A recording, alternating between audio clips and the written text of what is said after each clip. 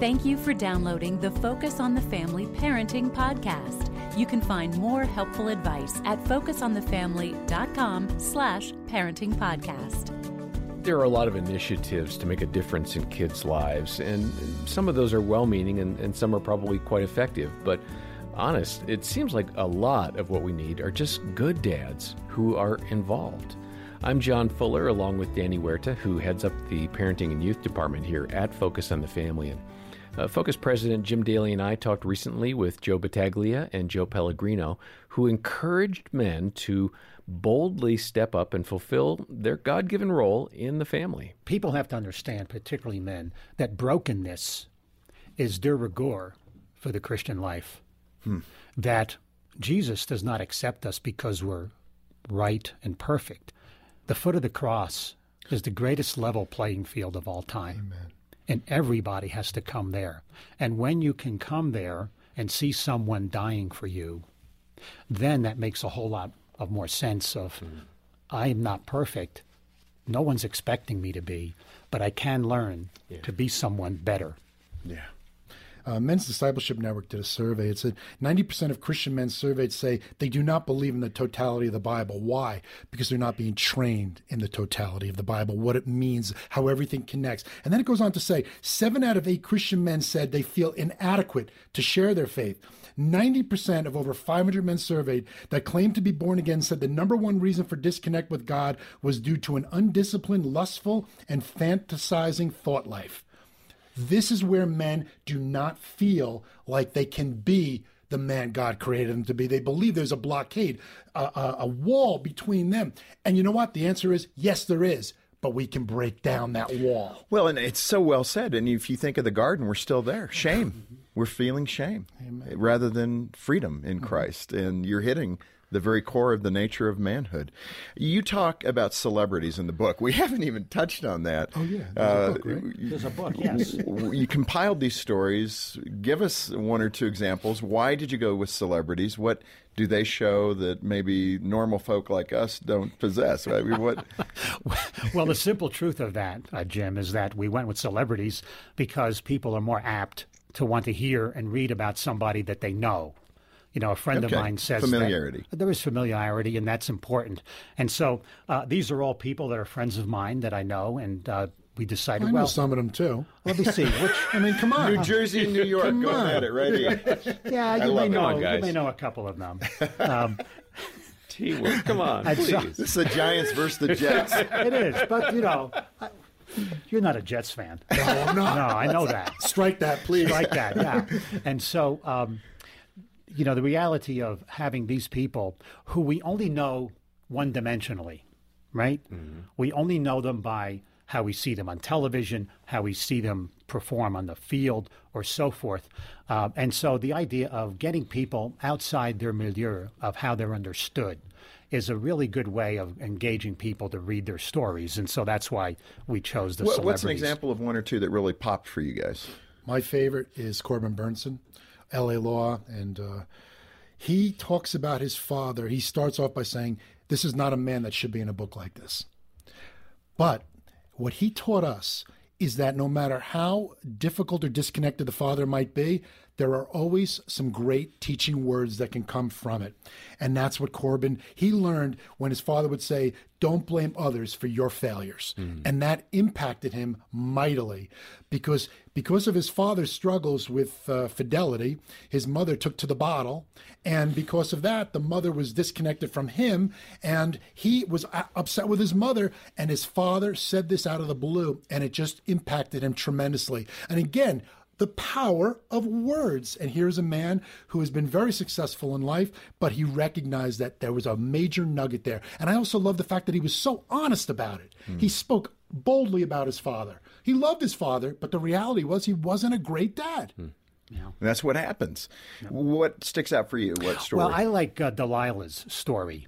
She is an incredible... that's the radio host, yes. Yep. And most people just know her as, you know, the subtle 7 to midnight evening host. But she is an amazing believer and a strong Christian.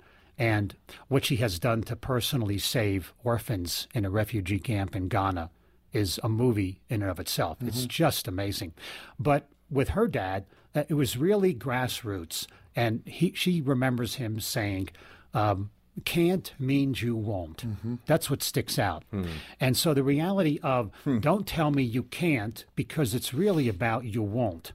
And the issue of men stepping forward to saying, well, I can't do that, is really more about I won't do that. Right. And I think when we talk to men, the opportunity to say, oh, well, I can't do that because I'm busy, I'm playing golf, or I'm, out with the boys, or I can't because, I'm just too busy at work or whatever. The reality is a priority will always take priority over everything. And so the obvious is really obvious here. And so to me, it always resonates when I say, well, I can't. That always comes back to me.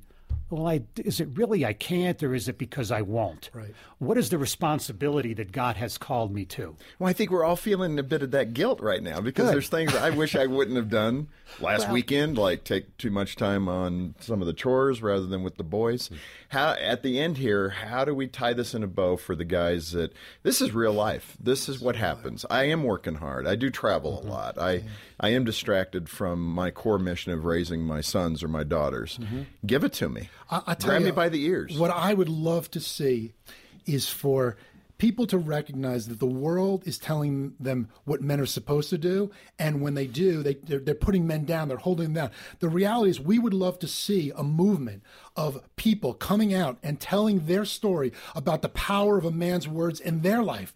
If we could start doing that, we could start really encouraging men to recognize and step up to, it's great to be a dad, it's great to be a man, but you know what? We need to encourage them. And your words, listeners, your words are the ones that are going to make it happen. Encourage them. Let them know that their words matter. Let them know that it makes a difference in this world, because the greatest problem in the world today are men who have abdicated their role as leaders, husbands, and fathers, and we need to step up to the plate. Let's do it.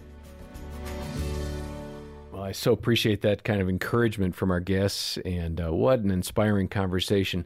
The flip side, though, Danny, is some guys are just, they're tucking tail and running right now because there's failure written all over their fathering effort. They remember the time when, or the missed opportunity, or that they're in a hole. They don't know how to dig out. What do you say to them? Well, it's until now, right? Until today. Maybe that's been the story, but the story's still written. Every day is a new day. We have a sunrise and a sunset, and children are waiting for that new sunrise many times, of those dads that feel like they failed.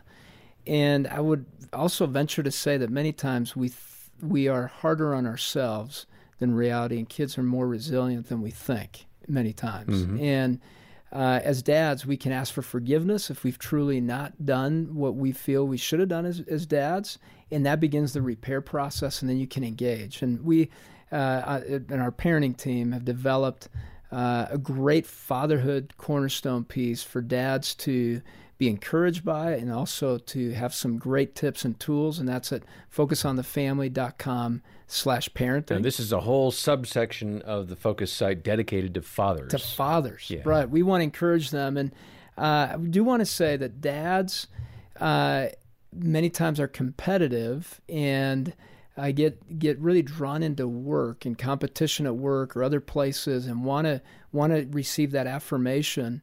And when you shift the mindset to wanting to win as dads, when I've seen dads shift their mindset that it's not about winning outside of the home, but inside the home, they see the importance and what they can bring and what they can offer simply by their presence, by their words, their time, having mealtime with their kids. It's not as difficult as many people think. You don't have to read tons of books. You just need to be reminded that it's a daily effort, a daily discipline that you're bringing in. I love this proverb. Proverbs 24:6 says, "For by wise guidance you can wage your war, and in abundance of counselors there is victory." So surround yourself with men that can speak into your life, and know that God gives you free refills to be able to pour into your family. Carve out time, even if it's a little at a time, and take the weekend with your kids. Pay attention to them. One way to win today is by starting to listen carefully to your kids. Just sit down, listen, ask questions, take interest in them, that's a place to start. I appreciate that. And I will second the motion that you don't have to be perfect. You are the dad, the best dad in the home. So step up and give it a shot. If you try, and if you show up, and if you care, your kids are going to find a really good dad. And they're going to thank you for that. Here at Focus, as Danny said, we have a parenting website. We're going to link over to that subsection, that whole fatherhood section. We're also going to link over to the book that our guests wrote called Fathers Say, which will encourage you and be a shot in the arm for the days to come. That's written by Joe Battaglia and Joe Pellegrino.